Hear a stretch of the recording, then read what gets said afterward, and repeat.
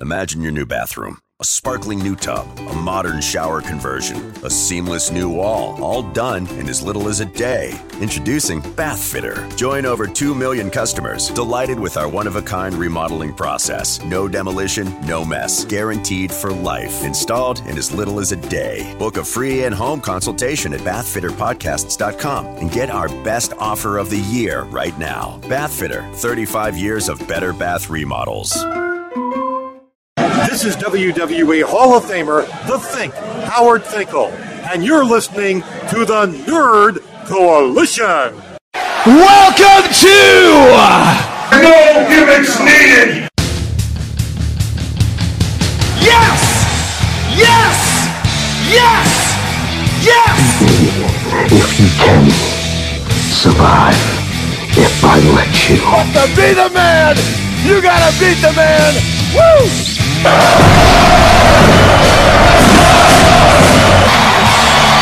kid do dig that sucker. Do I have everybody's attention now? Yeah, I hear you, CM Punk. Welcome back to the No Gimmicks Needed podcast, episode 59, and I'm your host, Mr. A&E. Yes, I am kicking it by myself this week. There is no prime time with me, and I keep saying like this week, like we do this like a weekly thing, which it should be a weekly thing. So I don't know what it is. If I could just try to get this more consistent on a weekly basis, I'm trying to move over. I want to get this podcast on Stitcher, so we can actually have like people out there that actually listen to podcasts, because it's so difficult to try to hear a podcast on YouTube where you can't just put it in your pocket and just listen, for what it is. But we're trying to move and do bigger and better things in 2018. Also trying to get our Nerdgasm podcast back up, because that just fell off the rails and just died. So we're going to try to get back to that. But it's wrestling time here. So right now when I'm recording this, it is Monday. Tonight is Raw. And got a couple things here in news to go over for the past week that I know that some of you out there who do listen probably want to hear me talk about. And allegedly, first off, we got, I guess I'll head right into the 205 Live news that I have right here, that Triple H is now taking over creative of 205 Live. And you know what? The thing is, you can really see the difference in 205 Live for the past couple of weeks. So, I was there live when they had it in Philly, when they announced Drake Maverick, or Rockstar Spud, as the 205 Live commissioner, general manager, whatever they want to call it. And he created the tournament, a 16-man tournament that will culminate at WrestleMania, which most likely will be a pre-show. But hearing this news that Triple H is actually going to have a creative control over 205 Live, opposed to what Vince McMahon's vision of it was, I think that maybe he can actually push for this to actually be on the main card. Who knows? I don't know if it's going to be on the main card. That this smells pre-show all over it, and I'm like, y'all know my thoughts about how I feel about the pre-show. So for the past, they've been having good matches on there, and then as you can see, Triple H taking over it, they've actually added some other stars that can be cruiserweights also outside of it, like in NXT. So we've had Pete Dunne and Roderick Strong enter in this tournament. Roderick Strong actually took on Hideo Itami, and I'll get to that in a minute. And then Pete Dunne actually took on TJP. So it's not just the CWC guys. Of course, you're going to see like the Noam Dars, you're going to see the Lince Dorados, but it's good that we're getting some more type of star power in there. So that means we could see a Pete Dunne. He's not doing anything right now. They don't have no UK championship. Which should be a secondary match on that card. You probably can't see a Pete Dunne. You never know. I don't know if the Velveteen Dream is actually 205 or not, but hey, if he's 205, they could put him in there too. It seems like Triple H is using his NXT guys to help get this thing a little bit over, and I'm all well and good that you can see the distinct difference in it, which actually makes me think, who are the two people that's going to make it to WrestleMania, or are they going to have? Well, if this is a tournament, it's going to be a one-on-one type of thing. I don't think they're going to have like a multi-man ladder match, which would be entertaining for the Cruiserweight Championship. But I seriously think, like, if they do have a ladder match, there's a match that I want to save it for. But the problem is people aren't invested in 205 Live. And I think they shot itself in the foot since day one when it began. But because it strayed away from this whole CWC thing that Triple H had done.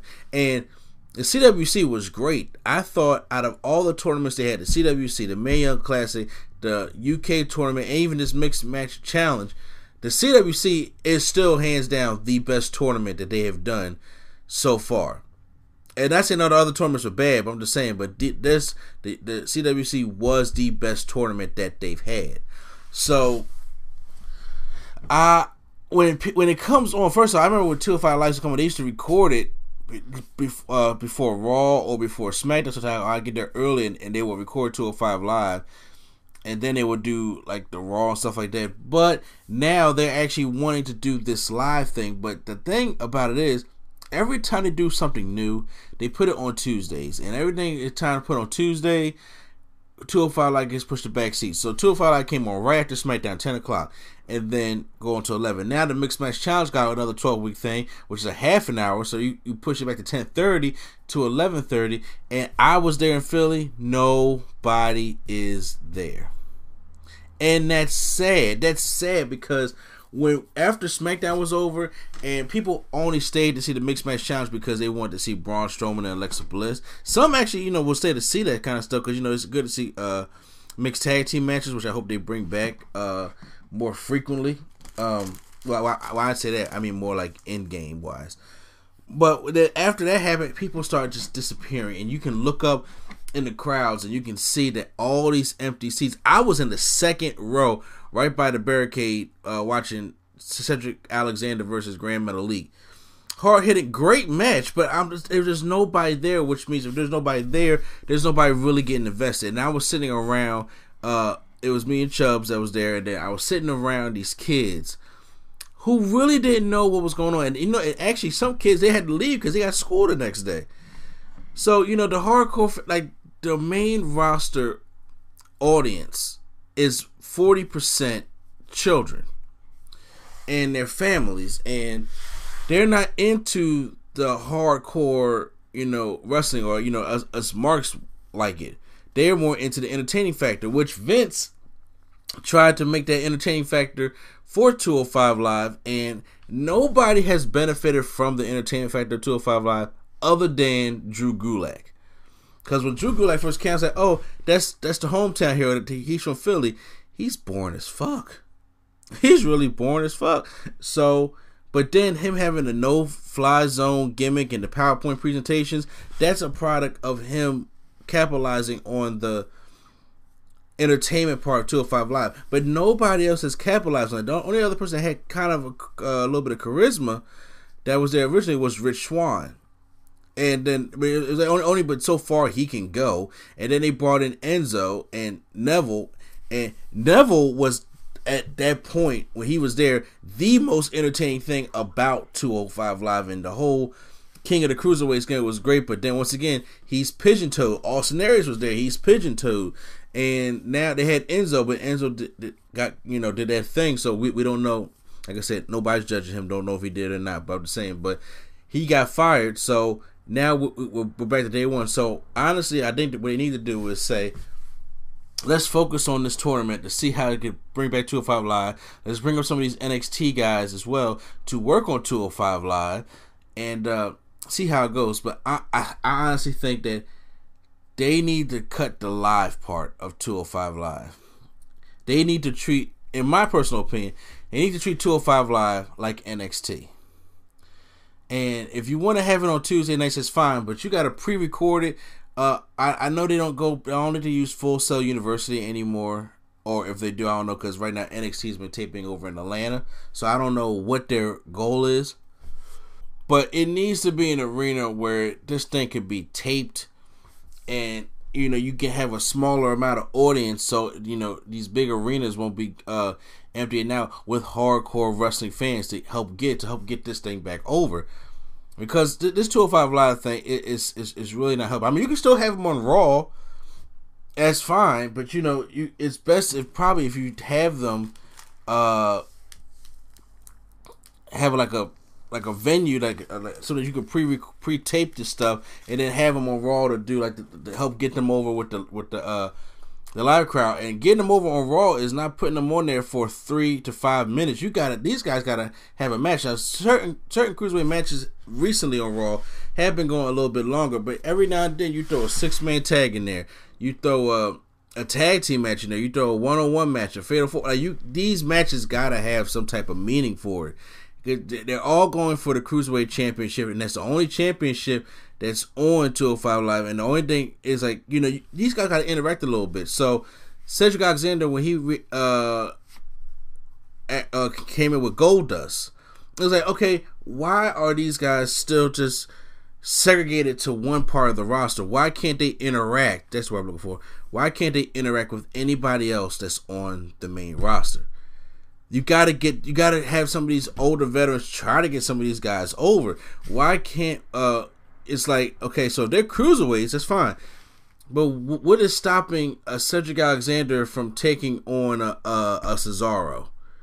That could be a damn good match just because he's a cruiserweight. But they're all on Raw. So if you're going to put them on Raw, I think if you mix them up a little bit, you got to give something for them to do. They can fight for other championships. Like back when they had once again, WCW was the good example of that. You had the Cruiserweight wrestling, great wrestling. You had the storylines within the Cruiserweight division, but after a while, that's the only title you're fighting for. Nobody is graduating from the Cruiserweight division, it seems like. You still have veterans like Dean Malenko and Chris Benoit and Jericho, Mysterio and Guerrero, and everybody that's still stuck in that Cruiserweight division. But when they came to WWF at that time, you had Dean Malenko that had the light heavyweight, but he also fought for the tag team and European, and then same thing with an Intercontinental. Like you had that. I mean, Dean Malenko was probably more stuck in the light heavyweight division than any of the Radicals that did come over, which sucked. But he was doing main event stuff, or he was having matches with the other top competitors that were not part of the light heavyweight division. And that's what you need to have. And I don't understand. I think that you need to mix them in. And it's like, okay, we have a Cruiserweight tournament, fine. Once one of them loses, where do they go? Okay, why is it that when Austin Aries lost his feud with Neville, he goes on to face for the Intercontinental Championship? He was a former world champion in Impact Wrestling, so why can't he go on and face the Intercontinental Champion like The Miz? Why can't he go for a tag team championship, fight a partner, go for the tag team championships? Why can't he go to fight for the United States Championship? There's so many things you can do. I think that's probably one of the reasons why Neville left, because after I lose to Enzo of all people, and it's like, okay, there's nothing for me to do. I gotta go back to the bottom of the ladder for the cruiserweights. I'm the one who brought 205 Live any type of attention, to be honest with you. So, like I said, I don't think that was fair, and I can see why he left. Will he come back? I don't know. But that's my thoughts on the cruiserweight division. I'm hoping that they don't get the pre-show WrestleMania. Just put the Andre Giant Battle Royal, or just put, they're gonna have a 10-man women's match just so everybody can get on the card. Put that stuff on there. Pre-show don't need to be meaningful stuff. They're not going to already take my advice for it, because I said all the fake concerts that they want to have and all the having Flow Rider and shit up there singing and dancing stuff like that. Put his ass on the pre-show when everybody's not there, and then they can just go perform in the little bit of people that are there, and then bounce like they do for the NBA All-Star Game. The performances that they do is during the tip-off. And then once 8 o'clock starts, All-Star Saturday Night starts, the All-Star Game starts, and they may have a halftime show for the All-Star Game. And even All-Star Friday night when they do the rookie-sophomore game. That's what you need to do. And I'm like, put all these musical acts. Nobody, that's their bathroom break. Nobody wants to see that during the main show. It takes away from a lot. And then these long ass segments, ever since WrestleMania 30, these long segments, I can't say. I understand why they did WrestleMania 30. It's 30 years of WrestleMania was really, 29 years of WrestleMania, and then you go the next year, so it could be 30. But anyway, Hogan, Rock, Austin, awesome moment. Awesome moment. But that whole segment took 30 minutes. In that 30 minutes, you could have 2 or 3 matches in that 30 minutes. And once again, I was mad because, hey, the Shield had a squash match, and which they really should have had a rematch with the Wyatt family, in my opinion, but they wanted Wyatt to get seen so he can get buried. And then they had the Usos and the Four Corners tag team match at the beginning on the pre-show. And to the credit, the tag team titles didn't mean nothing back then either. But I would be pissed if the Usos make it to the pre-show again this year. After the work they've been doing, they deserve to be on the main card. And honestly, WrestleMania is 4 hours. These 7-hour, 8-hour shows is too long. The crowd is drained by the end. And honestly, if you want to go over in half an hour, that's fine. And that's my other thing. If they're going to go over on time, half an hour or an hour, then all the shit that they really want to do, if you look back at it, unnecessary. They had to have The Rock come out and have a 30-minute segment with the Wyatt family to get squashed with a 6-second match. Have John Cena come out there just to announce the audience. Like, come on, they don't need to do that. So, in other words, before I keep going on this rant, the cruiserweights deserve to be on the pre-show, or not the pre-show. They deserve to be on the main show, especially having this tournament to culminate at WrestleMania. You don't want that to culminate at fucking the pre-show. If they will keep doing this Andre Memorial, the Giant Memorial Battle Royal, it ain't for nothing. It's not for Mojo Rawley, Baron Corbin. The only person you thought was going to benefit from was Cesaro. If they say, hey, this is for a future title shot, then fine, it means something. But it don't mean anything other than winning a trophy that's too heavy for them to carry. You know, it don't mean absolutely nothing. So, you know, just throw it out the pre-show. But speaking of, you know, people walking out, like I said about Neville, Dolph Ziggler has come back up in this news here. And so it is stated that Dolph Ziggler, I don't know if this is rumor, if this is true or not, but that Dolph Ziggler signed a new deal with WWE. And I'm like, what is it going to take? Because look, I am biased because I am a fan of Dolph Ziggler. I am really a fan of Dolph Ziggler. But the way he's been booked, the way he's been treated, like ever since seeing I killed his career, it sucked. Because honestly, the last chance that they had for Dolph Ziggler to beat anybody was when he won the Survivor Series match in 2014. That was the last opportunity they had to make this man anything. And they tried to build him up to do something, and it just didn't work out. And I get it. So now they're saying that Dolph Ziggler may be polarized superstar in WWE more than John Cena and Roman Reigns. I don't know what about that. It may be Ziggler that has the pro wrestling fans divided. The difference, of course, but it's saying that I'm trying to see where is it. I'm looking here online saying that he signed a new deal. Okay. It says here that here's the inside scoop that I've kind of been told. After Ziggler laid down the title and went away for 30 days, silently coming back as number 30 in the Royal Rumble, and then tossed out kind of useless, he was already kind of 2 feet out the door, and it was at the 11th hour that they made him another offer he can't refuse. Big money, and the fact that now that he'll stay, he's willing to put anybody over, do jobs, whatever, on TV, and he can leave after his matches. He doesn't need to stick around the arena, and he can take outside projects as long as they don't conflict with his schedule. Kind of sweetheart deal. You know, I'm willing to stay a little bit longer because you met my price. Wow. Okay, here's the thing. I don't understand was the Dolph Ziggler that he'll put anybody over because he ain't a threat anymore. Dolph Ziggler is not a threat. First of all, I don't want to see Dolph Ziggler keep jobbing on TV. Alright? And then on top of that, so is this storyline that he's been doing, this storyline that they started with him makes entirely no sense. And I thought they actually had something going when they first did the draft back in 2016, and they had something going with Dolph Ziggler when he turned heel and kicked Jerry Lawler in his heart. And I'm just like, this is good stuff. Capitalize on it. And they didn't do shit with it. And then he had the good run with him and The Miz having that Intercontinental Championship rivalry, and he said, my career is over if I don't win. Like, there was good stuff that was peaking with Dolph Ziggler. He's never going to be in the main event. He's never going to be in that main event spotlight. He's a mid-carder at best. But still, do something with a guy that is this talented. And I remember he said there was an interview I was listening to on Ring Rust Radio. Was it Ring Rust Radio?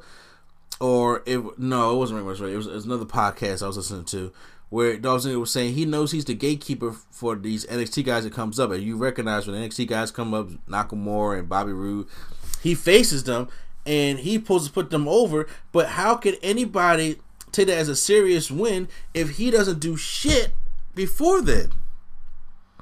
And if he doesn't do absolutely anything, then what's the point? When they see Nakamura or Bobby Roode go up against Dolph Ziggler, they be like, okay, well, they won that match. That's no threat.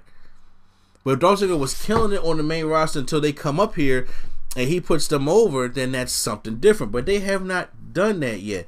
And this guy walks out, drops the title, and walks out for 7 weeks. Comes back as the number 30 spot in the Rumble and does nothing. The last Dolph Ziggler came at number 30 in 2015, but he was in Philly again, and he stayed in there for probably the exact same time. Did nothing. What was the point? That's what I'm saying. What was the point of even bringing him back? And then it's announced on SmackDown last week that this week on SmackDown, Ziggler versus Baron Corbin for the championship. For an opportunity to be added to the triple threat match at Fastlane. Now, here's the thing: that was not made on SmackDown. Shane McMahon tweeted out that is what the Dolph Ziggler Baron Corbin match is going to be. Whoever wins that match is going to be added to the triple threat championship match at Fastlane. Now, if I'm a commissioner, I know this is all storyline, this is all fake shit, but here's the thing. It don't make Shane look good. It don't make SmackDown's management look good at all. Ziggler walked out the company and dropped the United States Championship. They had to find somebody new to drop for the United States Champion. Then comes back in the Royal Rumble. Who signed this guy to come back? Loses, and then he gets an opportunity to go and face in this Fatal 4-Way match, which honestly, I think they kind of gave it away because a long time ago, they had Fastlane's main event as a Fatal 5-Way, and they had Orton and Nakamura in there, I guess, as placeholders, but now Orton is obviously going to probably be doing a program with Bobby Roode. God. Help us all. And Nakamura won the Royal Rumble, so there's no point for him to be in this match. So honestly, I think Baron Corbin and Ziggler is the way that they're going to make this a Fatal 5-Way matchup, so they can have something to do at Fastlane, so we don't have to keep seeing the whole mix-up of Kevin Owens, Sami Zayn, and AJ Styles. And I think that would be... Would it be a decent match? Yes, but Ziggler's going to most likely be in there to take the pin. Now, I was wrong about the triple threat match between him, Roode, and Corbin, because, hey, Ziggler didn't take the pin there. He won the match and just dropped the championship. So, I hope that they're not going to do something where he wins the championship and says fuck it and drops it, and then they're going to have like AJ and like, don't do shit like that, okay? Just have AJ win the match and then pin Baron Corbin or somebody like that, and then just so they can have an entertaining match to sell Fastlane, because honestly there's nothing to sell really much on Fastlane as being a SmackDown pay-per-view. There shouldn't even be a Fastlane, but this is what they have to do to build up to WrestleMania. And I'm like, I don't know what the storyline is for Dolph Ziggler. So if he go just come back just to be a jobber, I mean, just to try to have good matches, but just keep losing and losing and losing and losing, then there's no point for him there. Because when you see jobbers, even once they can have good matches, you know they're going to lose. And unfortunately, like how do you say it? For a while, Apollo Crews, a great wrestler, they dropped the ball with him, and when he's in the matches, you know he's losing. So, when he wins, it's kind of like a surprise, but he don't win over no big time people. But it's like, okay, they try to give a little tickle, they try to build him up a little bit, so then when he does lose, it don't look that bad. But when you have like a constant jobber that no matter when you get in the ring with them, they're going to lose. Darren Young reminds me of that kind of person before he left. I'm trying to think of some other like straight jobbers that they come out there. Of course, you got the no name people, but every time you see them or you face them, you know they're gonna lose. So there's no point of even trying to put them over. So I want Ziggler to be something. So now he don't have to stay in the arena because he's pissed, and then he can go take bookings anywhere. So he can be like an indie star, do House of Hardcore, and still do WWE or like do some Ring of Honor stuff or things like that. Now, hey, that may work to help reboot his whole career. That actually may work. I don't know. So it's like if fans see how much he sucks in WWE, but they see how great he's doing in the indies, that may actually be something to work on here. So, or it may conflict and cancel each other out, and they say, well, you know what, you sucked in WWE, you're going to suck in the indies too. So who knows what it's going for. I don't know how I like this deal for Dolph Ziggler. I don't know why all this, it must have been a healthy amount of money. I don't know if this is true or not, but this is what most of these reports are talking about with Dolph Ziggler. Speaking of true or not, so I know most wrestling fans know about this heated rivalry, and I say that with my quotation marks up, with Booker T and Corey Graves. And Jonathan Coachman just recently replaced Booker T on commentary between Corey Graves. Now, when I listen to Corey Graves, Michael Cole, and Booker T, Corey Graves, and Michael Cole, there are a lot of times like Booker T is a very amped up commentator style. Like, I guess he plays the color guy, but I think that would be more Corey Graves' job, because like I said, when it comes to the 3-man booths, I don't know how these things are supposed to go. So Booker T's playing that kind of amped up guy, and he would say things completely out of pocket. It just be, and I don't mean like out of pocket like curse stuff like that. He just make shit that just don't make sense at all. And Corey Graves would be coming at him and like basically kind of trashing him, like, what are you talking about, Booker? Stuff like that. And you can tell that Booker T be getting pissed off, it looks like, if they show the camera, stuff like that. But there were, me personally, everybody, I know there's a lot of people out there that don't like Booker T's commentating. And in my personal opinion, I think I'm a hint biased, not by too much though, because I am a huge fan of Booker T. He's one of my favorite wrestlers, but that's a wrestler. As a commentator, he needs work at it, but he brings liveliness. He brings life to the role that he's in, no matter what role he's in, and the way he does things, and being all energetic and stuff like that is better than David Otunga. At times, it's better than Byron Saxton. And sometimes it's even better than Tom Phillips or Michael Cole. Like, you gotta bring some type of life in the commentary. And even Percy Watson is better than them kind of guys. And him arguing or him saying something like, Jason Jordan, if this kid want to go in there, if he want to go do this, he need to stay on his opponent. But he will say stuff like that and hate on Jason Jordan, as Jason Jordan is doing good. So it really makes no sense what he's talking about, basically. So Corey Graves would get on him about that. So eventually, they said Jonathan Coachman came back from ESPN and took Booker T's spot. And Booker T was saying on social media that it's Corey Graves' fault that Booker T is, that he's no longer on a commentary spot. And he said that I'm not going to, say anything while I'm at work or in business, but if I see this man out on the street, we're going to go at it. I'm going to beat his ass. That's what he said on his Heated Conversations podcast, by the way. Go check out that podcast. I actually enjoy his podcast. That's what he said on there, and I'm just like, now, when he said it on there, people are, like what's going on between you and Booker T?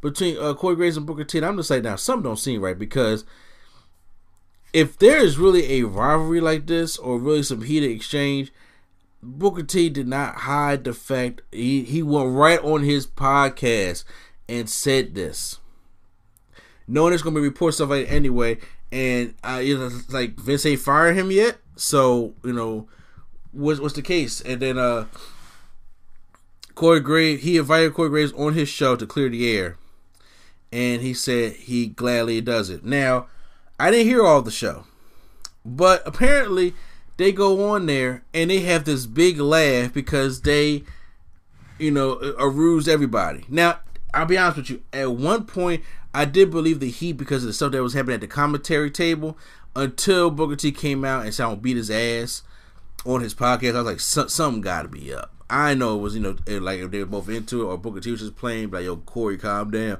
No, they were both in on it, and even they troll people like Michael Cole and wrestlers from the back, and even Big E was texting like, yo, tweeting or whatever they was doing, what's up with you and Booker T, or what's up with you and Corey Graves? And then they were telling me it was a ruse, and then I now putting two and two together, because with SmackDown, when they said ask to do they anything, Big E was making fun of the Corey Graves Booker T thing, and he was just like, well, Booker T gonna say he can whoop Corey Graves' ass, sucker, and he was doing stuff like that, and I was just like, why are they making a joke about that? And I was like, but you know what? Now it all makes sense. So they got a big laugh. They said that this day started walking with legs. It went from one thing to another, and then I was reading that Booker T said that he was happy when Coachman came in there to be a commentator, because he says, I was not born to be a commentator. I was not born by it at all. And he said that I know where my talents lead, and he'd rather be on the kickoff panel. So he's going back to the kickoff panels. And I actually like Booker T on the kickoff panels, having the Shucky Ducky Crack Quack moment. Him, Renee Young, they're probably going to have Jerry the King Lawler back on there, and a special guest, or even Corey Graves back on there. Because, Corey Graves used to do it also. Or actually now, since he's doing commentary for Raw and SmackDown, it's probably going to be David Otunga that's going to be in there.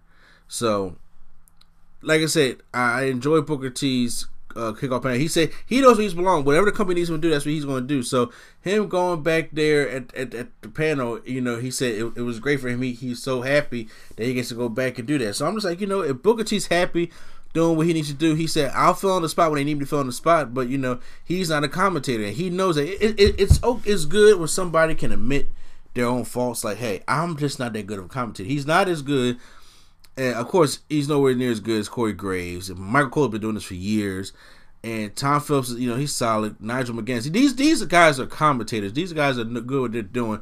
Like Austin Aries was good at commentating. When I'm actually kind of upset that he did leak. I was enjoying his commentary also, and the JR and King thing. So. It works for some people, and people like Macho Man, it don't work for. So, I get that whole thing, that what's going on here. So, Booker T and Corey Graves feud, if you guys are really into it, sorry to say, it is all a ruse, and it was meant to be nothing. So, there you have it. Also, some Hall of Fame news here. We have, so, as I'm recording this today, Ivory is going into the Hall of Fame. That's our woman for this year. Like, we gotta meet our quarter. Ivory's a decent pick. I was okay with Ivory. I wasn't really enjoying too much Ivory because she worked. She was a decent worker. When she went to Rights and Censor, it was just like I didn't care for Ivory too much. I didn't care for her feud with Jack was cool with her doing like the hardcore type of stuff, and but. Or she was like with D'Lo Brown and stuff like that. It was pretty decent. I have no. In other words, what I'm trying to say is, I have no problem with Ivory going in the Hall of Fame. She deserves Hall of Fame. Once again, I think she's above the Coco Beware line, which is so sad for Coco Beware. But there are other women me personally would have chosen to go over Ivory, such as Molly Holly. Way overdue. and I know people tired of having this Hall of Fame conversation about who deserves to be in there. Vince McMahon is in charge of this Hall of Fame. It's not a baseball Hall of Fame. It's not a basketball Hall of Fame. It's not a football Hall of Fame. It's not something where you need journalists and people to make votes and things like that for these people to get in. This is who Vince McMahon wants to be in the Hall of Fame. I get it. And so if he wants Doink the Clown, well, Doink the Clown is going to probably be in the Hall of Fame, though, because Doink the Clown was actually pretty good. But if he wants Koko B. Ware to be in the Hall of Fame, then Drew Carey is in the WWE Hall of Fame and in the celebrity wing. Done nothing for that company other than just be in the Royal Rumble. There have been more celebrities that come in WWE that have done a lot more than Drew fucking Carey. Okay? But this is what Vince McMahon wants, and Vince McMahon's going to pick who he wants to be in the Hall of Fame. So whether it holds legitimacy or not. But if it was a legitimate Hall of Fame, Ivory deserves a spot in there. I just would have picked somebody else. Like I said, there's still beef with China, but China deserves to go before her. I think Molly Holly deserves to probably go before, because Ivory was before Molly Holly, but Molly Holly's better. I'm sorry, I just in my personal opinion, even Sable deserves to go probably before Ivory. But I get it. She's in there. The other rumored names is, I don't know if they're still going to think about doing Bam Bam Bigelow. There's also rumor about having Mark Henry. So, and Mark Henry and Bam Bigelow both deserving to be in the Hall of Fame. And Kid Rock is a celebrity. I'm just like, okay, now here's the thing about Kid Rock. I get it. You've made the music. You made Undertaker's. No, that was Limp Bizkit for Undertaker. My bad. The only thing I remember from Kid Rock recently was WrestleMania 25, where his concert went over and the women had to come out to his music. I'm just like, see, that's the problem with having these fucking concerts in the middle of WrestleMania. That should have been saved for the pre-show. But anyway, me personally, there's some other celebrities that actually has done things in this company to help move the needle that should be in there. Like, honestly, Muhammad Ali is probably one of those that really should be in the forefront to do it. Lenny from Motorhead, if I get his name right, the Triple H's music, stuff like that, and Evolution and stuff like that, he should be before Kid Rock, in my personal opinion. But that's the Hall of Fame news. And also Hulk Hogan update saying that he's ready to come back to WWE, and Ric Flair supports him and wanting to come back to WWE. Now, me being an African American, as if you guys have seen my channel, y'all already know that. And, I don't condone racism, but people are going to feel the way they feel. That's just the world that they're in. People are going to hate. There's never not going to be somebody that does not like you for stupid reasons or real reasons. It doesn't matter. But Hulk Hogan is a wrestling icon. He's a wrestling icon. And he is wrestling. He's the 80s and stuff like that. And I was actually a fan of Hollywood Hulk Hogan when he was in the NWO. I was a fan of that Hogan, and I didn't have Hulk Hogan was like a funny guy to listen to. Honestly, he was a really funny guy to listen to because he's so full of shit. He be doing so much lying about different stories, and how Hogan is the center of everything. Like, this man really does have an ego problem, and there's a difference between Hogan and Terry Bollea, and when he said that stuff on Bubba the Love Sponge, I'm just like, I've dealt with that before. I've seen, people feel one way in front of the camera and they feel some way not in front of the camera. So, is it a thing like, does WWE bring him back? Or are they waiting for all this to blow over? And as of right now, WWE is content with not bringing Hogan back, really. And this happened back in 2015, he got let go, I believe it was. But the interview happened in 2012, I believe. Because I never really got much into it. And I'm not mad at anybody who supports Hulk Hogan to come back to the wrestling. He's Hulk fucking Hogan. I get it. And things like that. It's WWE's decision whether they want to bring him back or not. Is it a good PR move? Because that's all WWE cares about, whether they really feel that way or not. It's about PR with the whole bullying or racism or sexual harassment or anything of that nature. Shit, if you did it or you didn't do it, it's bringing bad PR to it. They're not going to really bring you back. Now, they have not Chris Benoit Hogan at all. You can still see Hogan's stuff. He's still in the Hall of Fame, and they still mention his name, and they still do, things about him. But actually bringing Hulk Hogan back, I don't know if they're going to do that yet. And am I ready to see Hulk Hogan back again? As of right now, I really don't care, because the thing is, it ain't, with the racism thing aside, the later Hulk Hogan I'm not a fan of. I'll be honest with you, because he can't work, and he just comes back just to have that pose down. I'm like, I can do without a Hogan pose down. I don't need a Hogan pose down at a WrestleMania and him some young guys overselling for Hulk Hogan because he can't do shit. Like, is he a nostalgia? I guess if he want to come back and do interviews and do DVDs and have backstage segments, but I'm over Hulk Hogan at this point. Not because of the not just because of the racism thing, but because when he came back in 2002, I was just like, I'm over this Hulk Hogan. I like NWO Hulk Hogan. I understood the red and yellow Hogan back in the 80s, because my grandfather used to be a fan of that. But I mean, I was more a Ric Flair guy than I was a Hulk Hogan guy, especially when Hogan was doing the Hulkamania stuff. I was way more a Ric Flair guy than I was a Hogan guy.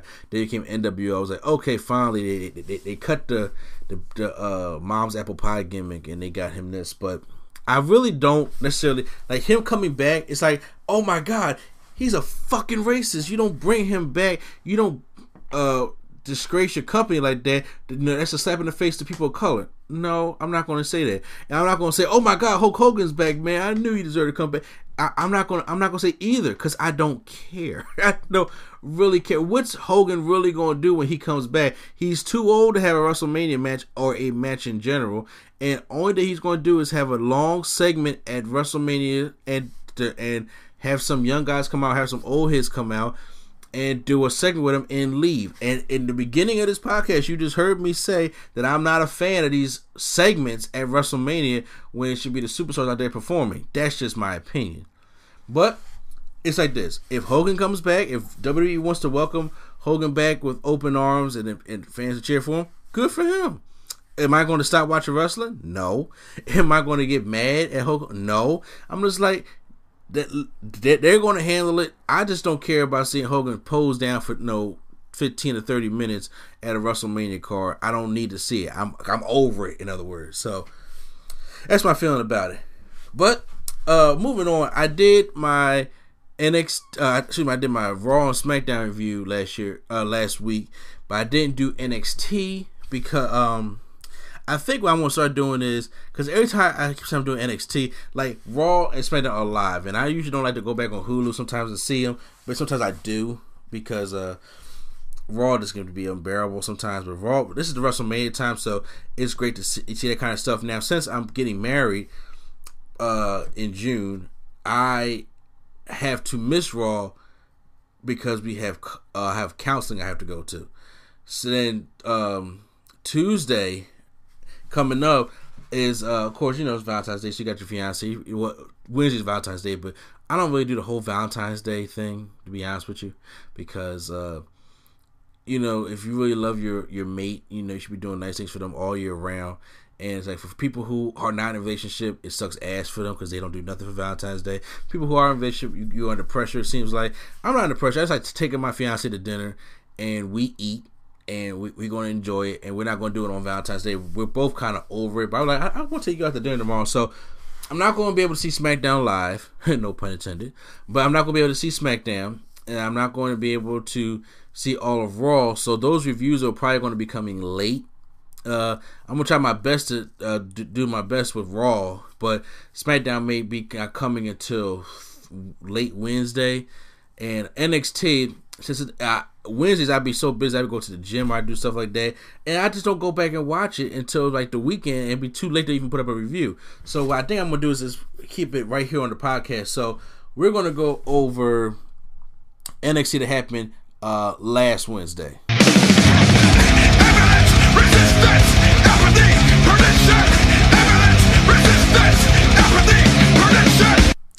Alright, so NXT this past Wednesday, we've had a decent enough show. They were hyping up the return of Johnny Gargano since one of the greatest NXT matches in TakeOver Philly. I was there for that match.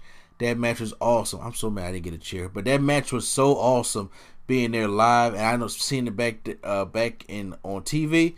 That match was great. These guys have had just great matches over and over again, so they are just destined for greatness. But the show starts off with the Undisputed Era. They're really growing on me now. When I say that, I was always a fan of Adam Cole.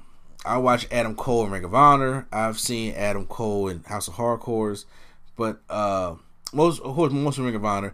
Same thing with Bobby Fish. He was Ring of Honor and Kyle O'Reilly.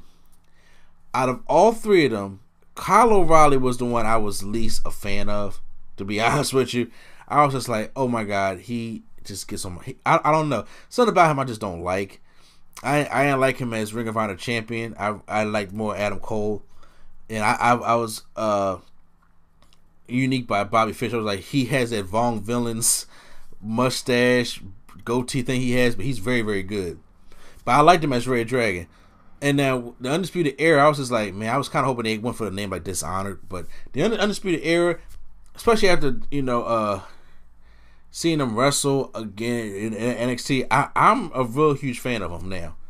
So I'm all for the shock system. I'm all for that. So they come out and then they get attacked by Sandy and they just start brawling all over the arena. Then William Regal comes out and says, tonight this is all going to end. So we're going to have a 6-man tornado match with tornado rules. So they get the battle all over. Nobody has to tag in or out. All 3 members of Sanity versus the whole Undisputed Era. So that's going to be that was really going to be good. Next up, we have Heavy Machinery takes on Riddick Moss and Tino Sabbatelli.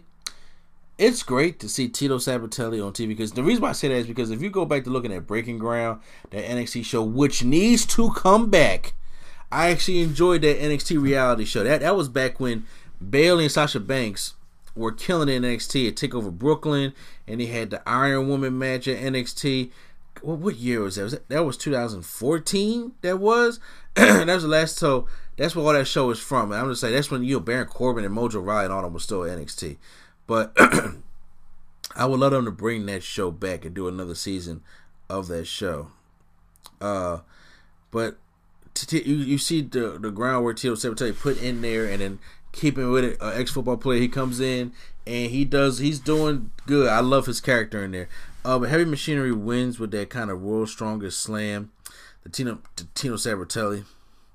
What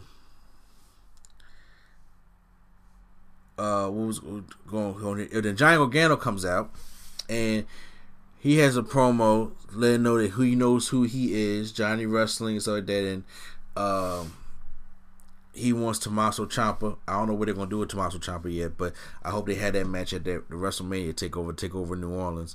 And then Andrade Cien and Zelina Vega come out, and Johnny asks for one more chance at the championship. I'm just like, oh God, they can't do it a 4th time, can they? They can't really. The 3rd was the best one. They should end it right there and just give us all a break. But then Vega says, what more do we have to do so you will leave us alone? And then Candice LeRae comes out also and pushes down Zelina Vega, and then they get out the ring as they try to do a little brawl, and then she says, all right, he'll give you one more shot, and if Amos wins, you have to leave NXT forever. And then he accepted the match, and Candice LeRae was like, why would you do that? And he was like, but he accepted the match, and that's the match we're going to have. I think it's going to be at a takeover. I don't know if it's going. I don't know how they plan on doing it or whatever the case may be. But am I down for seeing another Gargano and Amos match? Yes. Will it top the 3rd one? I seriously doubt it. They had 3 matches so far, and each of their matches were good. I don't think it's going to top each one. They gradually got better. So I don't know what the plan is here. But then they had an interview with Shayna Baszler.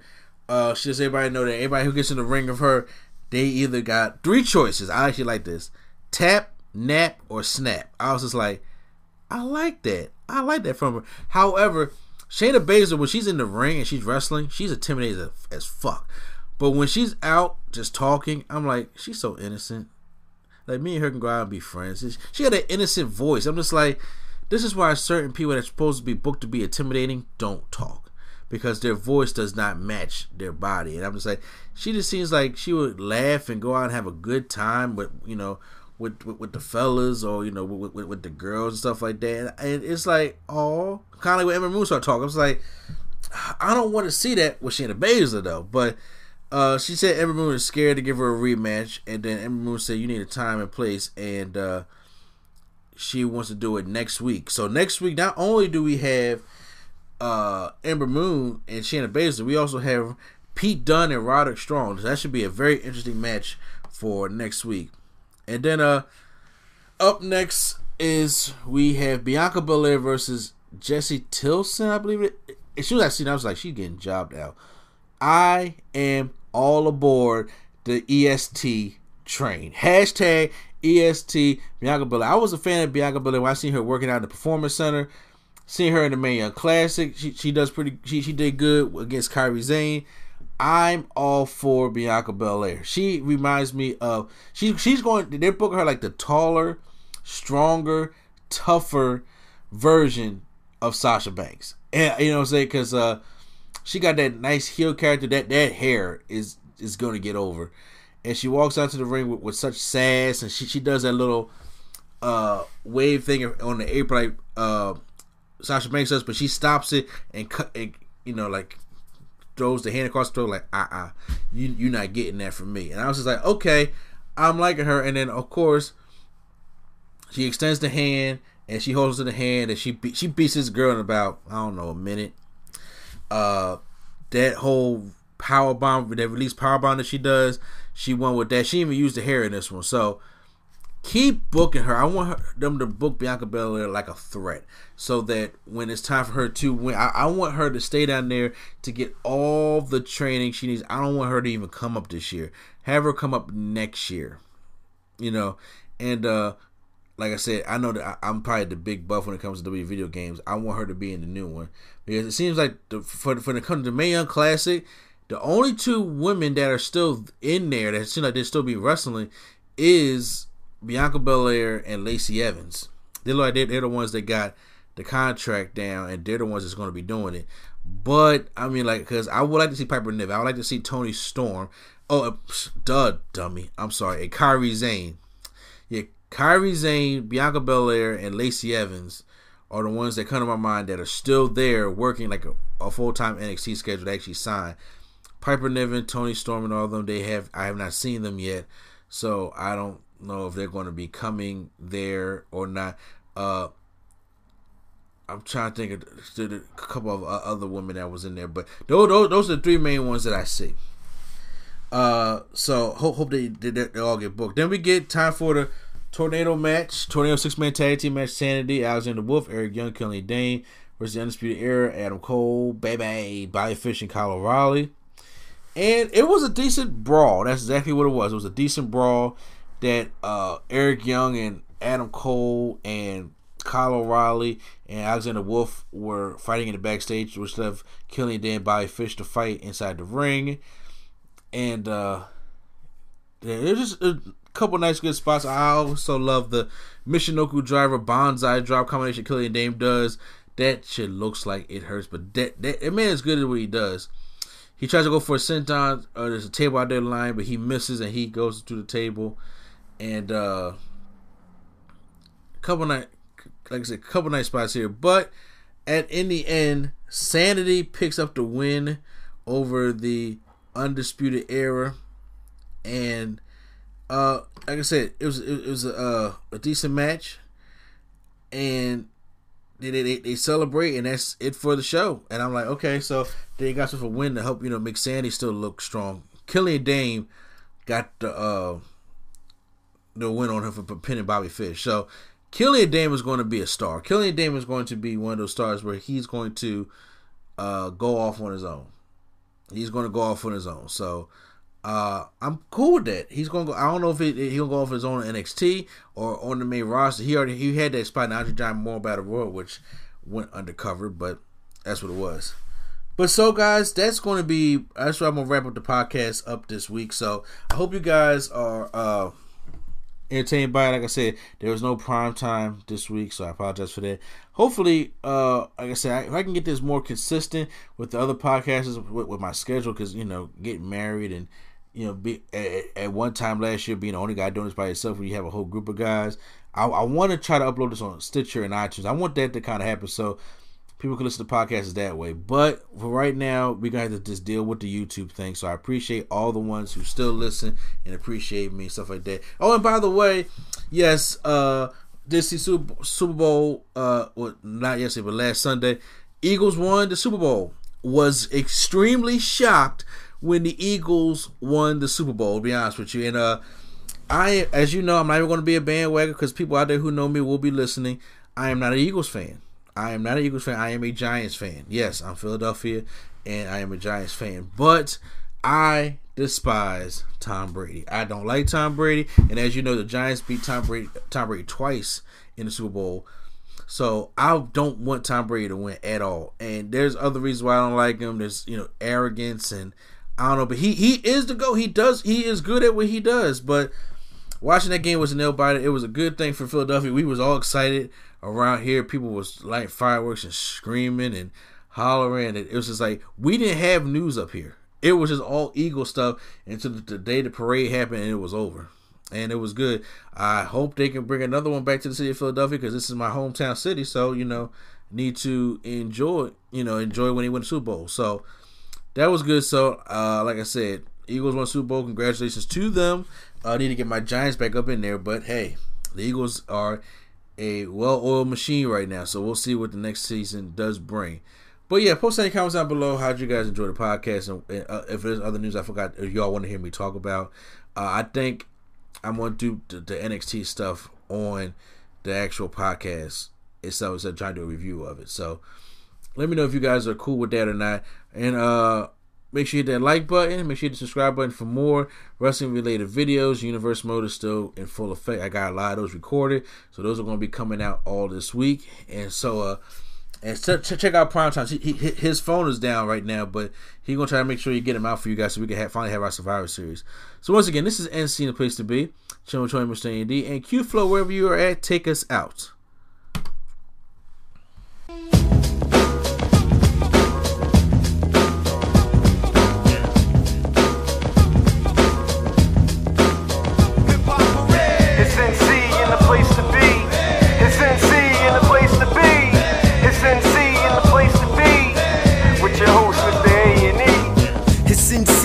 Place to be. Tune in with the host, Mr. A&E.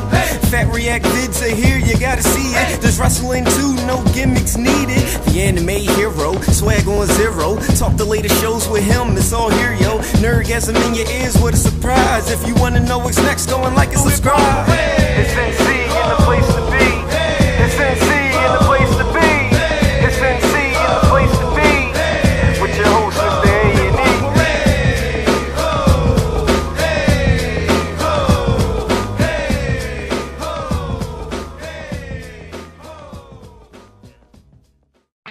Here at Mountain Dew, it's easy to tell who really loves the outdoors. For one thing, there's the rack on your car and the hitch on the back of your truck. There's your garage full of toys, from dirt bikes to wakeboards. And there's your cooler full of Mountain Dew, always at the ready. Because when it's time to get out there, climb into your deer stand or your fishing boat, a cooler of ice-cold Mountain Dew, that's as important a piece of outdoor gear as your spinning rod or your four-wheeler. Mountain Dew. Get out and do.